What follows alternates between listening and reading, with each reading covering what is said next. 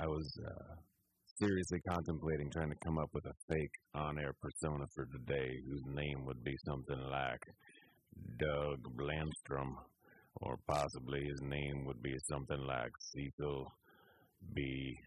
Taylor Schmidt, and he would be a very slow-talking cowboy-like individual with a very low voice. But in fact, ladies and gentlemen, this is just Gio Benedetti with a serious head cold. What in the world happened? I don't know. Woke up in the morning, and this is just how I was talking. So I made the best of it. Of course, I immediately booked studio time, called up a filthy guitar player and a harmonica player, and I'm going to go record a blues album. And it's going to be called Doug Blandstrom Sings the Blues. And the first song is going to go like this. Well, it was a long and lonely Sunday morning. Because I can't do that when my voice is normal. So, hey, finding the silver lining. Cold or no cold, I'm not going to let that stop my dreams. And I believe you are all very familiar with my dreams by now. My dreams of becoming the modern-day embodiment of Mr. Shel Silverstein, combined with Roald Dahl. We added Roald Dahl recently. Come on, guys, pay attention. You got to remember this stuff. Also, I'm in the studio by myself today. No Stella, no Emmy, no neighbors, no Leah, no Maya, no Jenny. They're all hanging out at home. They're probably sipping sweet tea out on the back porch, out on the veranda overlooking the swamps of New Orleans. Or not. They might just be here in Petaluma enjoying a lovely Sunday afternoon. How are you guys doing? Hello, Petaluma. Hello, 103.3 FM, KPCA-LP, Petaluma, California. I can't wait to share some of the stuff that we cooked up over these last weeks. But my mind is all a jumble. It's one of the things that happens when you become a little bit infirm from the germs, from the fevers.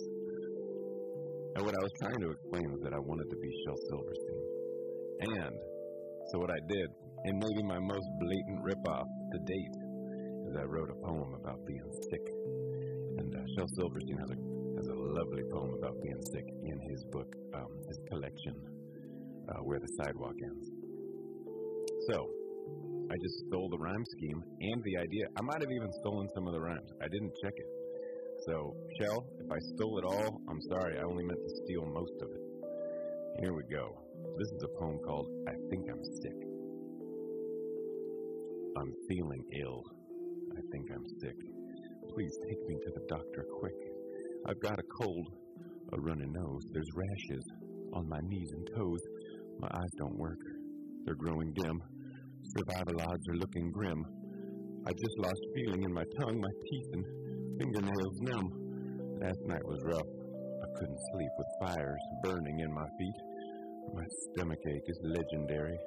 My elbow tips are growing hairy. It's tough to move.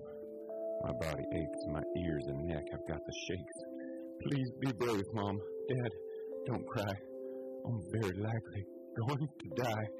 It's not for certain, it's not for sure, and I've heard there may be a cure. A cure that works, believe you me, 1 million scientists agree. The cure is this, here's how it goes. All-day prescription TV shows. Video games from noon till 5, the only way I'll stay alive. And a diet that is mostly candy or cookies, if you got them handy. To drink, only lemonade, or else for me, an early grave. So, fluff my pillows, bring my juice. There's not a moment left to lose. Crank the volume, loading game. The only way to cure my pain is cookies, candy. Bring them quick, or else I'll be forever sick. But let's not forget our patience, too, for all the good that this cure can do. It's not the fastest remedy. Could take a year, or could take 3. I could be laid up years and years, but don't you worry. Don't you fear. As long as we stick to the cure, I'll get better. Better for sure. Ah, yes. Oh, yes, movies. Candy. Video games. and I shall be right as rain. I just made that rhyme up here live on the air, you guys. That wasn't even planned. Wow. Shel Silverstein, I can feel your spirit upon me. All right, ladies and gentlemen, enough of this poetry tomfoolery. It's time to hear from our sponsors. And if you're not sure what to do with your fall, if you're not sure where to go with your family, if you're not sure how to have a good time, check out this message from our sponsors.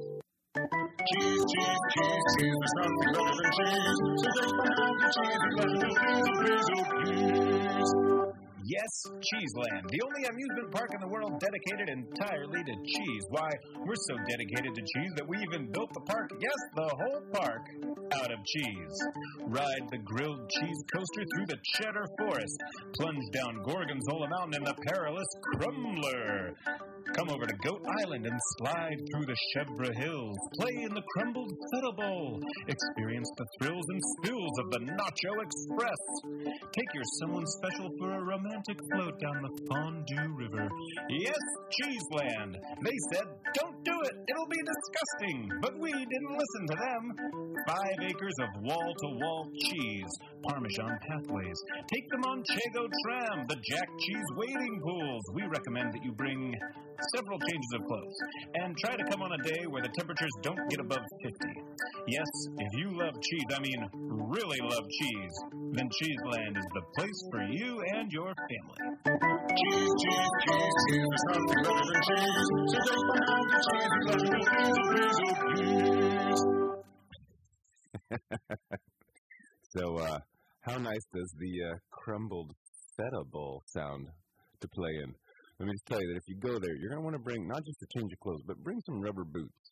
And make sure you book your room at a nearby hotel that has extra strong soap and scrubbing brushes. That's what we learned on our trip to Cheeseland. I'm going to be totally honest, and I know they're a sponsor, but not as fun as the ad makes it sound. A lot of it is just avoiding the terrible smell of cheese and all the other people there that are covered in cheese. But neither here nor there. You know what we should talk about?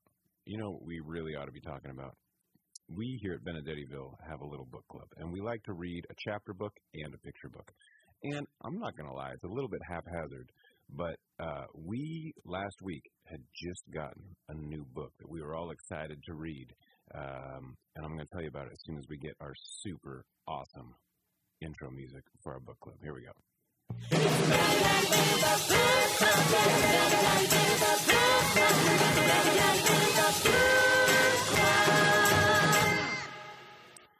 Even in weeks where there's absolutely no news in the Benedettiville Book Club, we're going to play that theme probably 2 or 3 times just because I like it.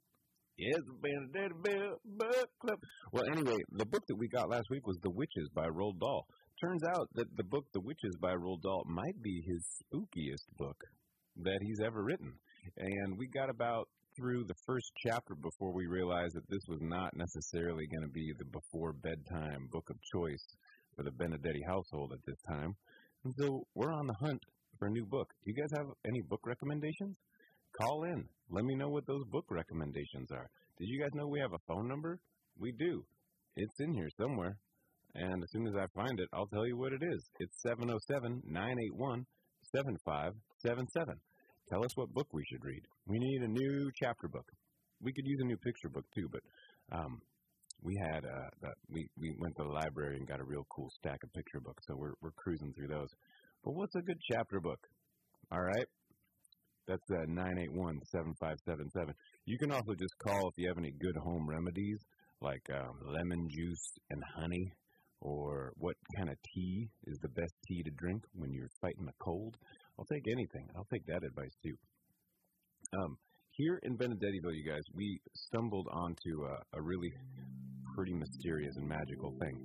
One of the questions, the very first question, perhaps, of the day, every day, what's for breakfast? That's what the kids want to know. They want to know what's for breakfast. And we've been revolving through kind of like the same things. We had cereal, we had oatmeal, we had eggs, and then for the special occasions, we had a revolving array of, pancakes, maybe a waffle, maybe some French toast, depending on what we got in the pantry. Well, in an effort to get a little bit more wild around breakfast time, and in an effort to get my Dungeons and Dragons vibe a little bit more tied in to our everyday family shenanigans, I made a breakfast chart. 100 options of breakfast. That's not actually true. There's probably about 30 options of breakfast.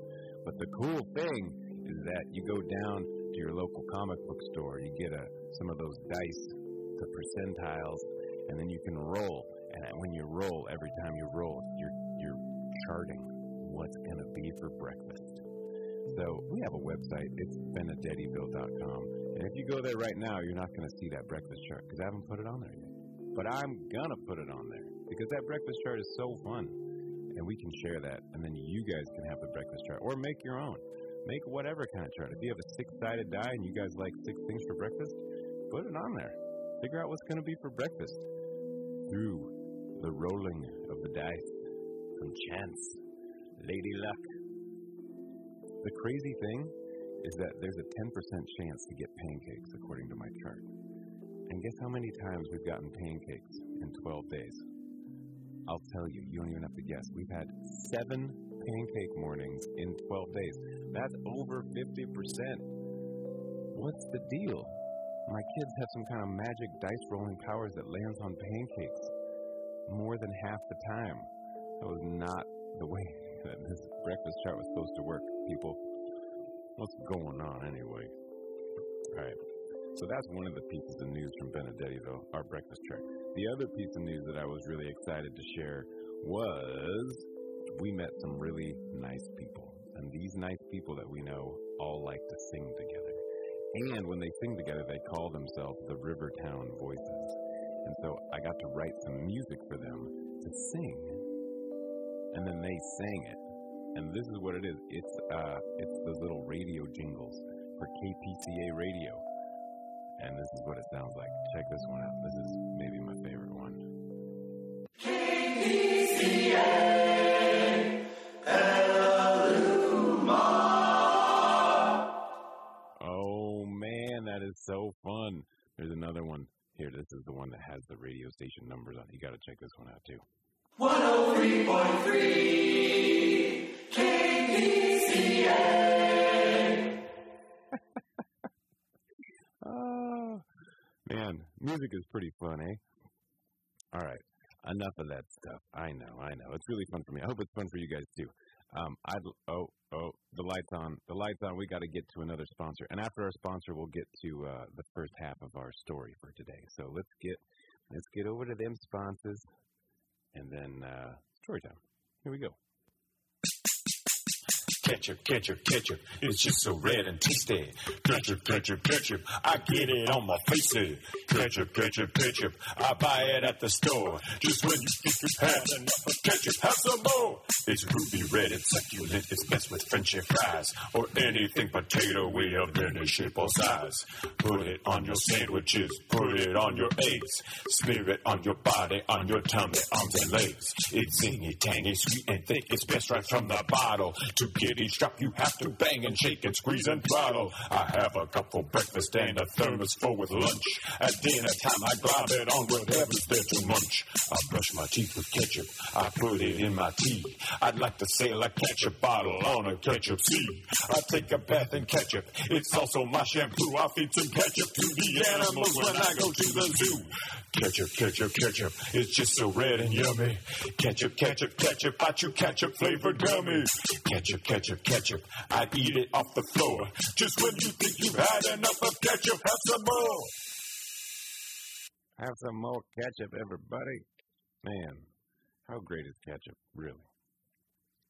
Some time ago, with the help of our daughters, Stella and Emmeline, the idea for this story came up.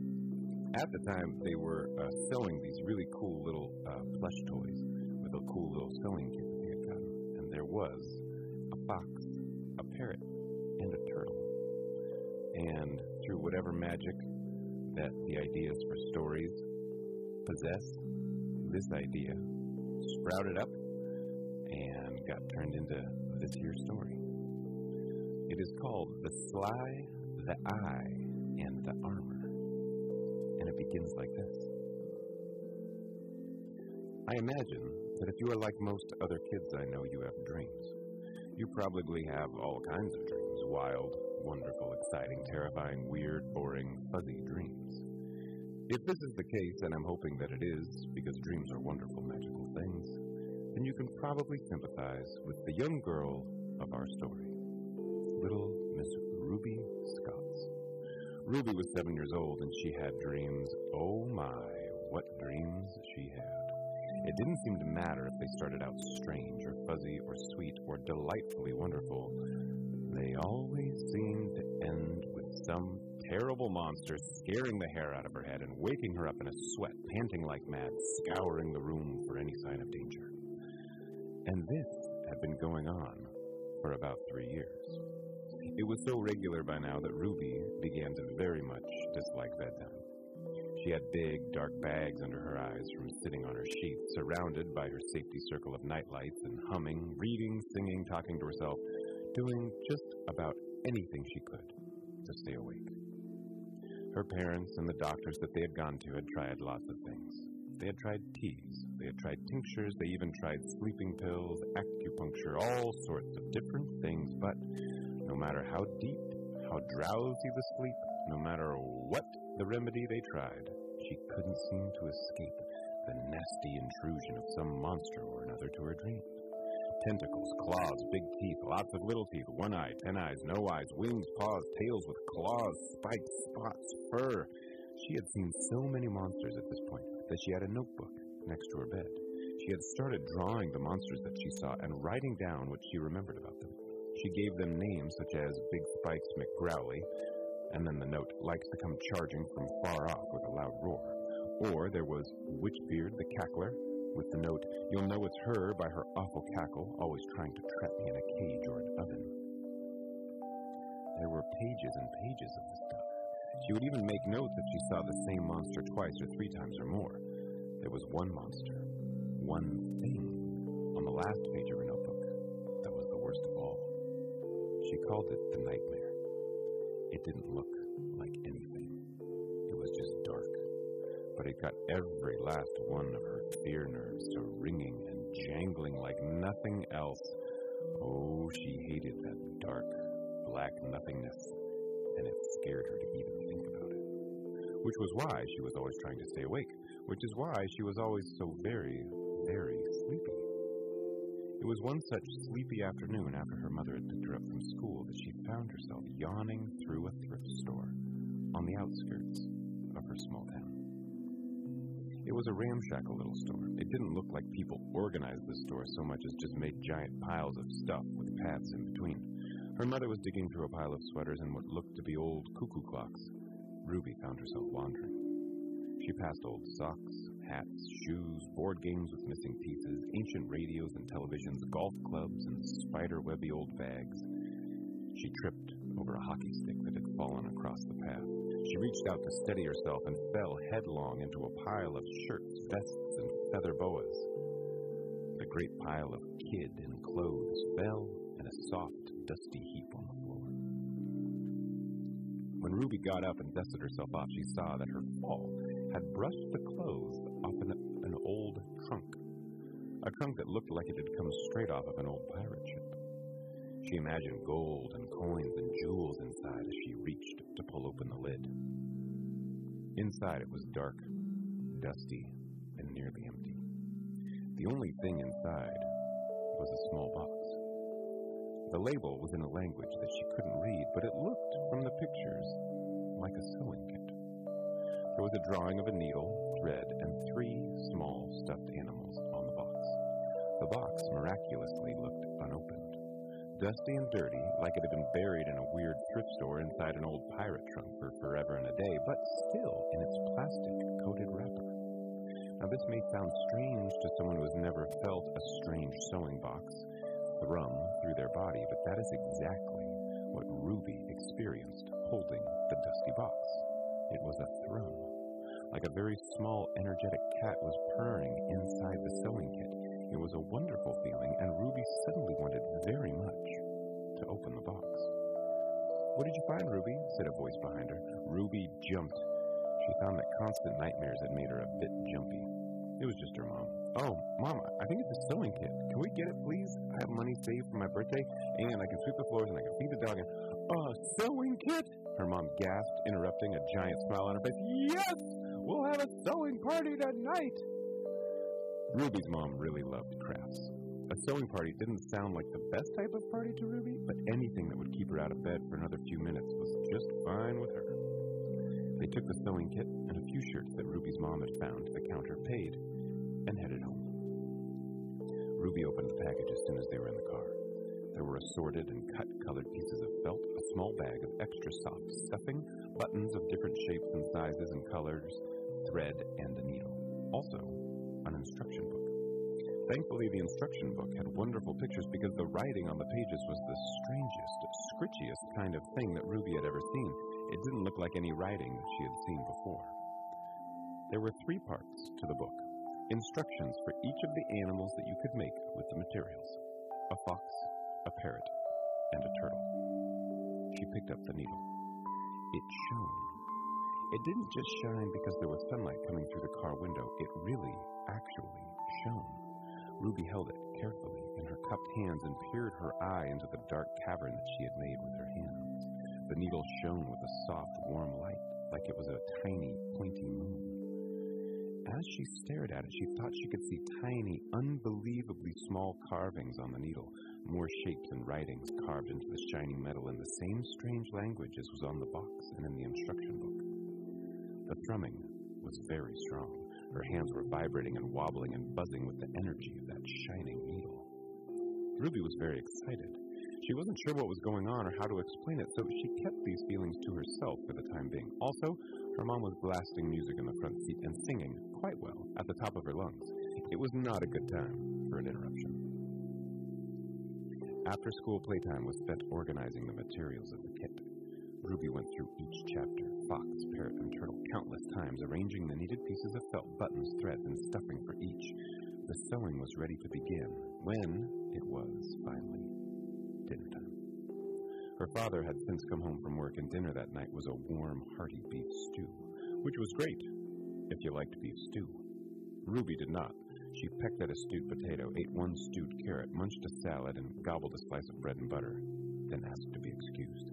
She flew upstairs, took the fastest shower on record, slammed a toothbrush through her mouth, donned her PJs, and presented herself to her parents back downstairs before either of them had even finished their salad.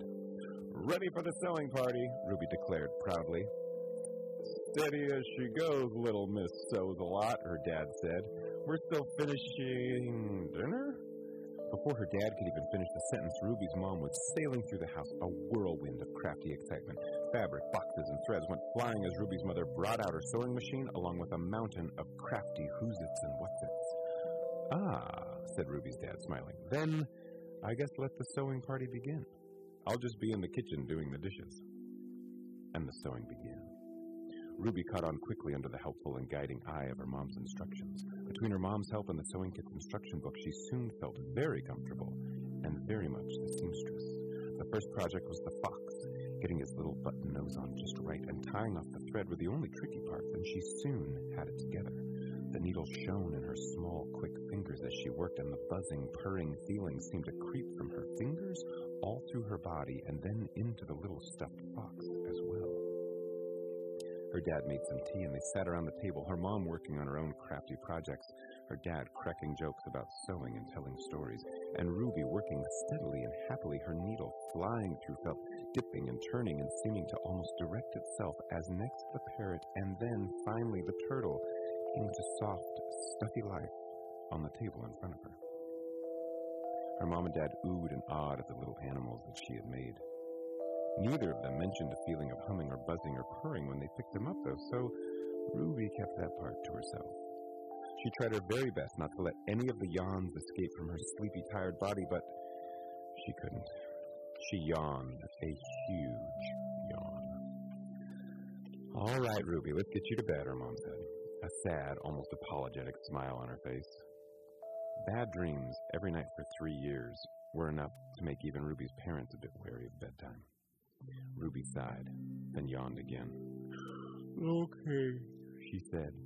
She packed her thread and leftover materials carefully back into the kit and laid a shining needle. Did her parents even notice its soft, hazy glow? Back into its small wooden holder. She tucked it all into the back room with her mom's own sewing stuffs and then upstairs to bed. Ruby brought her new pets upstairs with her. Their warm, steady thrumming when she held them close to her body was a lovely and reassuring feeling. She went through her bedtime checklist. She closed the closet doors. She closed the windows. She closed all the drawers of her dresser. She had her parents check under her bed twice. She lit the 12 nightlights that surrounded her bed. She got a fresh glass of water and put it on the bedstand. Finally, she crawled under the covers. She clutched the little button-eyed stuffed fox, parrot, and turtle to her chest and snuggled into them as tight as she could. The thrumming was soothing and calming, and she found herself, for the first time in a long time, falling to sleep without any resistance. She slept, and, of course, she dreamed. Oh, but what will she dream, dear reader, dear listener?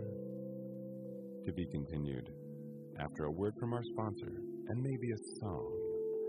Yes, indeed. Speaking of pancakes, was I talking about pancakes? About our breakfast adventures and how pancakes are just all over the place? Well, good thing we have the following sponsor to help us with all the pancakes that we need to have over this next week. Take it away, pancakes. Hey, you. Yeah, you listening to the radio. Do you love pancakes? Of course you do. Everyone loves pancakes, and that's why you should be subscribing to Pancakes the Magazine. Every month we'll send you Pancakes the Magazine. Our cover feature this month, David's grandmother's buttermilk pancakes from New Hampshire. See the giant, heavy, spongy, covered in homemade maple butter, delicious, amazing pancakes right there on the cover. See our special features. How much syrup should you drink every day? When to take breaks from pancakes, maybe when you're sleeping, when you're making a new batch of pancakes, while swimming. Read about our topping shootout. Maple syrup versus fake syrup versus jam versus powdered sugar versus yogurt versus cinnamon and sugar versus sour cream, lemon, and ice cream versus Nutella. See it all. Read about Cynthia Bergenson, a.k.a. the Pancake Monster, a 5-year-old who will only eat pancakes from Lake Forest, California. Read the touching story of Pancakes Without Borders. Amazing, big-hearted chefs who go around the world cooking pancakes for people who have never had pancakes. And, of course, leaving them with a book of collected pancake recipes and ingredients. Our feature this month is on Syrup Face, the all-pancake/breakfast-themed punk band. How do they survive on tour? Well, they bring their own pancake mix. That's how. In medical news, you can read the Dr. Buttershins report. Pancakes are a direct source of happiness, so says Dr. Buttershins. Happiness is directly related to the amount of pancakes someone has eaten. He's a doctor, folks. He can't be wrong. All this and more every month in Pancakes, the magazine. Subscribe now.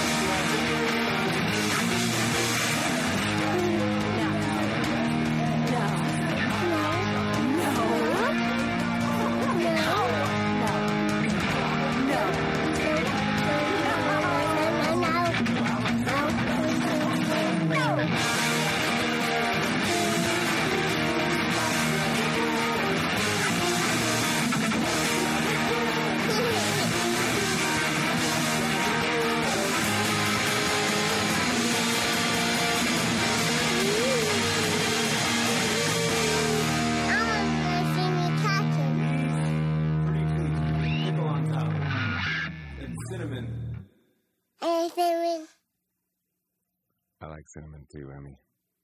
I like cinnamon. KDCA, Free Range Radio.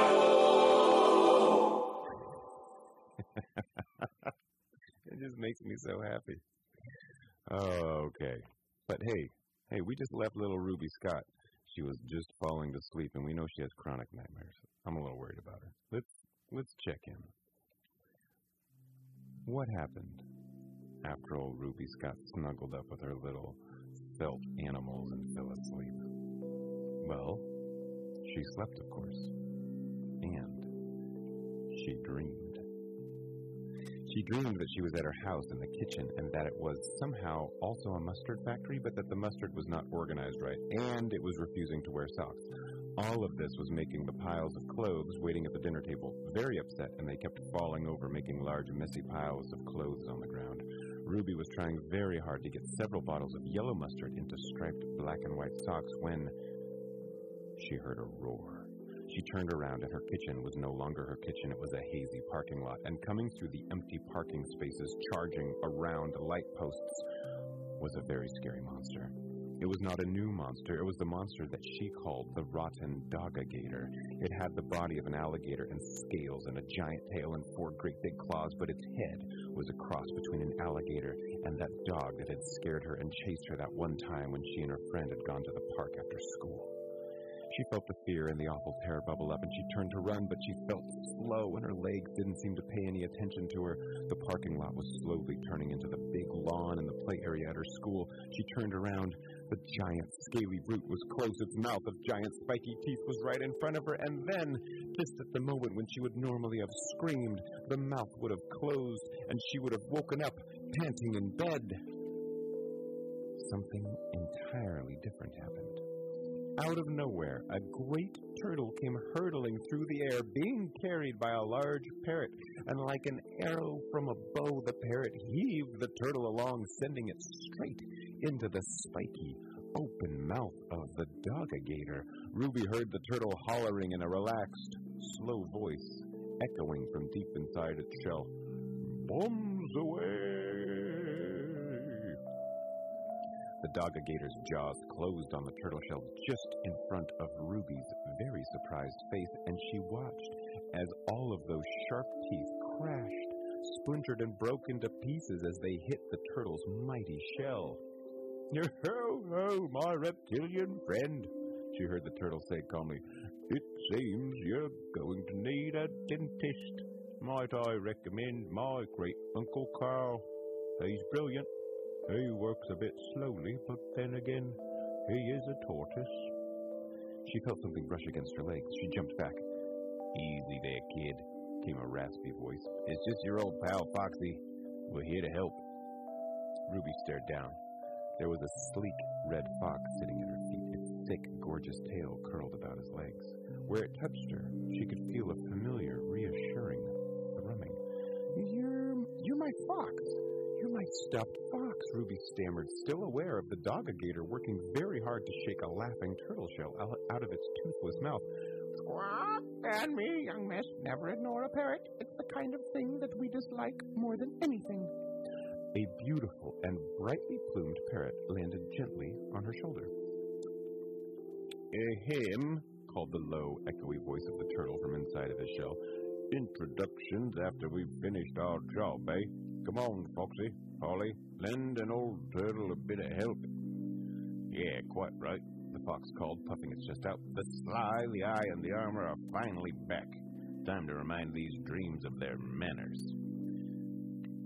"If you please, miss, we could use a giant cage just over there where the piles of clothes are playing soccer," squawked the parrot, taking flight. Ruby looked and was not surprised at all to see piles of clothes playing soccer on her school's lawn. Because that's just the way the dreams are, aren't they? A giant cage? Wait, what? How do I do that? Ruby was confused and still rather distracted by the growling, thrashing Dogagator still right in front of her. "It's your dream, kid," the fox said as it snapped and yipped at the monster's back leg, leading it away from Ruby and towards the soccer players. "We're deep inside your imagination. You can create anything you want here. You are the dreamer. Just concentrate on a giant cage and..." He dodged a scaly swipe of the tail. "Put it right over here, but quickly, if you don't mind." Ruby had never seemed like a master of anything in her bad dreams.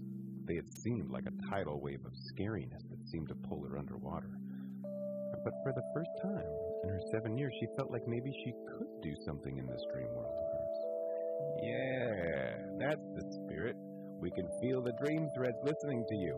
"Frog, tell them what to do. Weave us a cage," the parrot called out as it darted in and out of reach of the Dogagator, scratching at its eyes and face with her claws. Ruby thought. She focused. She relaxed. She wasn't afraid in her dream, and that in itself was a great and wonderful and new feeling. She thought about a giant cage, a cage big enough and strong enough to lock up a thrashing dog-gator. She looked out at the field where the piles of clothes, now eating mustard sandwiches, were sorting socks, and the cage appeared. "Huzzah!" called a voice from inside the turtle shell. "Now, if you'll allow me to get out of here." The turtle's back legs poked out for just 1 second, and a mighty push propelled the shell out of the monster's jaws. The fox and the parrot harried and harassed the confused and retreating creature straight through the open gate of the cage. It backed its way in, and, just in line with Ruby's thoughts, the cage gates slammed shut with a triumphant ring. The dog-gator thrashed and growled and glowered in its cage. "Rock one dog-gator down," called out Polly the parrot. And a clear sign and reminder to all the nightmares of the dreamscape that the sly, the eye, and the armor are back. And we've found a wonderful dreamer who's wonderfully capable. Hey, Turtle? The fox called, prancing back to where Ruby stood. The turtle poked his head out of his shell, plopped out his arms and legs, and took a long, slow look around. "Yes, I'd say we're off to a smashing start, what? My dear girl, please, allow us to formally introduce ourselves." The three animals gathered by her feet. "I am Turtle, the tortoise, known as the Armor, here in the dreamscape, at your service." The turtle bowed his head. "I am Polly the parrot, known as the Eye, here in the dreamscape, at your service." The parrot bowed, sweeping a brightly plumed wing before it. "And I am Foxy the fox, known as the Sly, here in the dreamscape, at your service." The fox stood on his back legs and bowed low. "We are sworn to uphold the balance of the dreamscape, to make sure that the creatures in the darkness of nightmare don't go running amok, and to make sure that dreams behave themselves, according to the rules of the dreamscape, of course." "And speaking of dreams behaving themselves," the turtle said, "I believe we have a dog-gator to dispose of." "Sure do," squawked Polly. "Miss Dreamer, if you'd be so kind." I'm sorry, do what with what?" stammered the very confused Ruby. Right, that. Well, it's a creature from the land of nightmare, combination of your own fears of the dog that chased you long ago, combined with a healthy fear of big scary beasts. Rock, you made it. It's yours to unmake.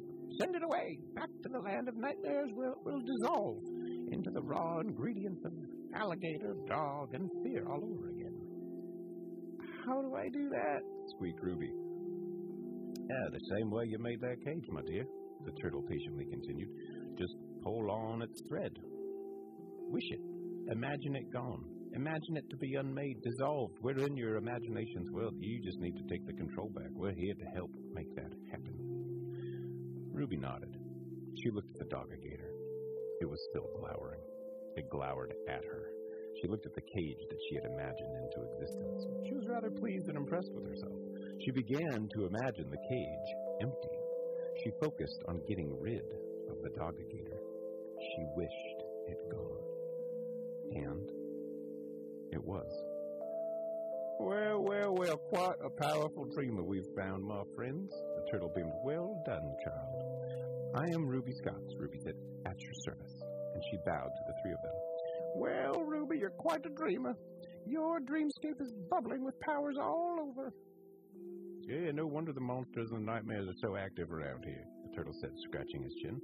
"Seems that in our absence, the decorum and manners of the dreamscape have gone somewhat, lacking." "I'll bet she reads," Foxy quipped. "All the best dreamscapes are the ones that read." Now that the dog-gator was gone, Ruby was finally starting to look around with clear eyes. The piles of clothes were no longer eating sandwiches. In fact, they weren't at the school playground at all. They were in a room with wood floors and walls and a smell of warm tea or maybe cider coming from somewhere. Perhaps someone was cooking bacon. Ruby was feeling comfortable and relaxed, and questions began to pour out of her. Wait, how did you end up in my dreams? Where did you come from? What were you doing in that sewing kit? Why have I been having all these bad dreams? Will you guys come back? What do I do with you stuffed animals? What about the needle? And on and on and on.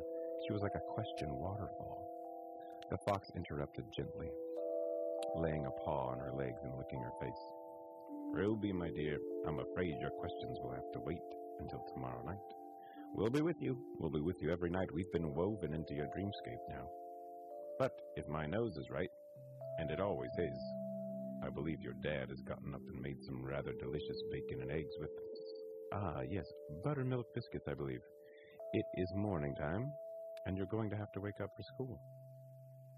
And before Ruby could ask another question about dreams, the sly, the eye in the armor, or even if she had actually slept through the whole night, which she hadn't done in 3 years, the wooden room faded. The animals faded. The dream, as she said, popped. And she was waking up in her bed, in her room, at her house. The smell of baked biscuits, bacon, and eggs was wafting all about her room, and she was clutching tightly to her chest the warm, humming bodies of her stuffed fox, parrot, and turtle. She headed down to breakfast, rested and refreshed for the first time in so many years. Ruby Scotts was awake.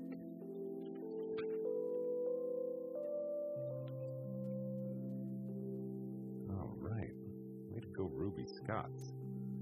And that, ladies and gentlemen, is the end of part 1 of our tale, The Sly, the Eye, and the Armor. Now, to be clear, I'm not saying this is a to-be-continued story, but I'm just saying that maybe there could be another story in the future. But if the story police are listening, if anybody reporting to the story police is listening, this is not a to-be-continued story. End of story. The end. Finito. All right. Just had to say that. And you guys know why. I believe it is time for a song. And so we're going to get into a song here. And this is a song about animals. Some people have favorite animals, and it's great to have favorite animals. You can have all kinds of favorite animals. But it is important to know that even if you have different animals that are your favorites that you think are great, there is only one kind of animal that is the best. Hello? Check. Is my mic on?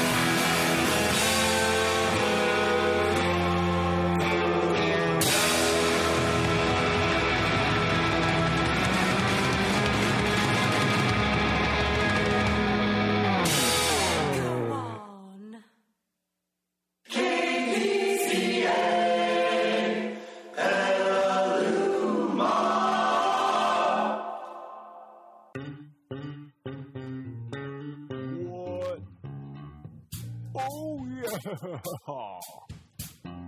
It's so smooth. Hey, Petaluma, how you like a little Sunday afternoon butter with your radio? Whoa. That's right, Rocco Blastorius here. Just churning out the silky, creamy grooves. You know, after last week, my little rock sesh, I got a bunch of mail from y'all saying, "Whoa, Rocco, chill out, bro. It's Sunday afternoon." I hear you, bro. I hear you. That's why this week we're bringing you the slick, mellow vibes. 'Cause you know what? The bass is like you or me or your best friend. Or sometimes it's like you just gotta rock and go like raw, raw, raw. But then other times you're just, taking her easy. So that's what this week's Adventures in Bass is all about. Taking her easy, man.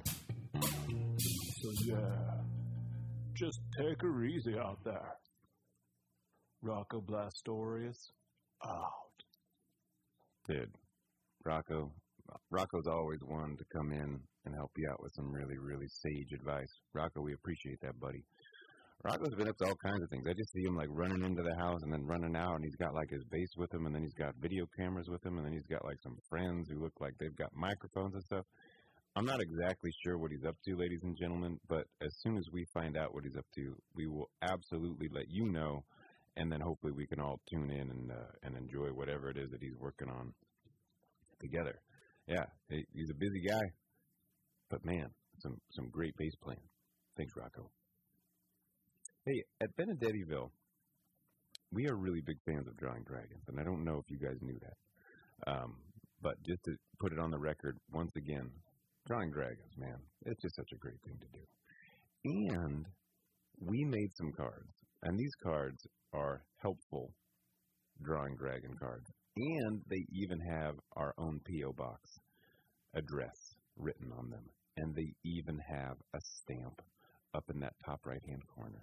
And if you find one of those cards, and if you draw a dragon on it, you can put it in any mailbox, anywhere in the continental United States, and it will show up in our lovely and oftentimes lonely little P.O. Box here at the Mail Depot. That's on 40 4th Street, Petaluma, California, 94952. And then I can take those little drawings of dragons home, and I can share them with Blue and with Rocco when he's not too busy, and with Jenny and the gals, and we can ooh and ah over them, and then we can put them up on the website for the world to see. Because, you know, if there were just a few more drawings of dragons in the world, if people would just stop their arguing, put down their fisticuffs, and pick up some pens and pencils and just start drawing dragons together, why, what a wonderful world this would be. I think that sounds like a song from Sam Cooke, right? Something about drawing dragons? I don't know. I'm sure it's out there somewhere. We'll figure that out. Anyway, we have some really fun drawings of dragons from all you lovelies out there. And if you're wondering if we've gotten your postcard with your lovely drawing of a dragon on it, check out the website. You'll see it over there. And while you're over there, drop us a line. We would love to know what your ideas for stories are. We would love to know what you've been up to. You've been doing any Guardian-style investigating in your town? What's been going on? What is down that alleyway? What's around that corner? Why is that white tower there with those numbers on it? Nobody knows. These are the things that it's up to us to discover. Speaking of strange local mysteries, it's been a while since we shared this story with you, but I think it's high time. You might be just sitting there looking out your window, staring at shoes, thinking, what room to work today? Nothing ever exciting happens here. I used to think the same thing. Well, in a small town called Petaluma, small towns might be boring, you might think, but they're not.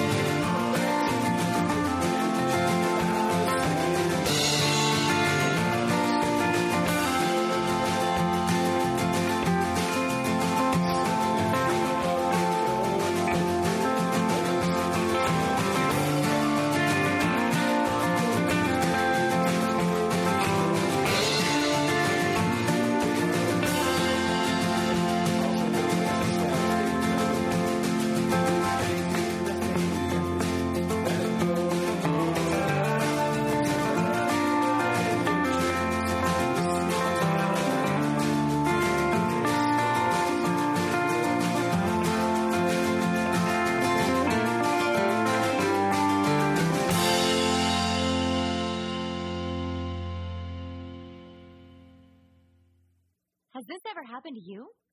You wake up in the morning, get out of bed, and before you know it, your feet are cold. Well then, you should put on some socks.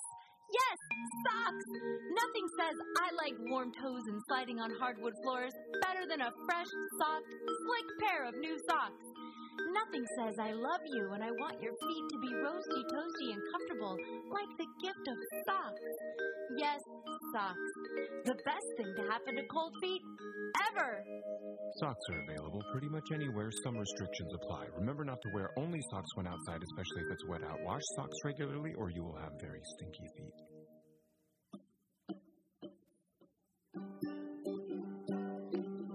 Ladies and gentlemen, thanks for hanging out with me, Doug Blandstrom. Slow talking, low talking cowboy of the radio waves. Man, that would have been so fun. Hey, next time this happens, let's just do that the whole time. We'd like to thank our sponsors, Cheeseland, Ketchup, Pancakes the Magazine, and Socks. I'd like to thank Shel Silverstein and Roald Dahl for their inspiration and everything that they have added to the world's stories. Thanks so much to John, to Jared, and Rob here at KPCA. Thanks to the Rivertown Voices for those awesome, awesome radio jingles. We are Benedettiville's Small Town Adventures, ladies and gentlemen. We're here every Sunday from 3 p.m. to 4 p.m. We'll be back again next week. This will become a podcast on Wednesday. You can find all the other Benedettiville information you would ever want at benedettiville.com. If you can spell it, then you can check it out. That's the reward. Thank you all so much. We hope you have an absolutely fantastic week, and we'll look forward to seeing you again next Sunday.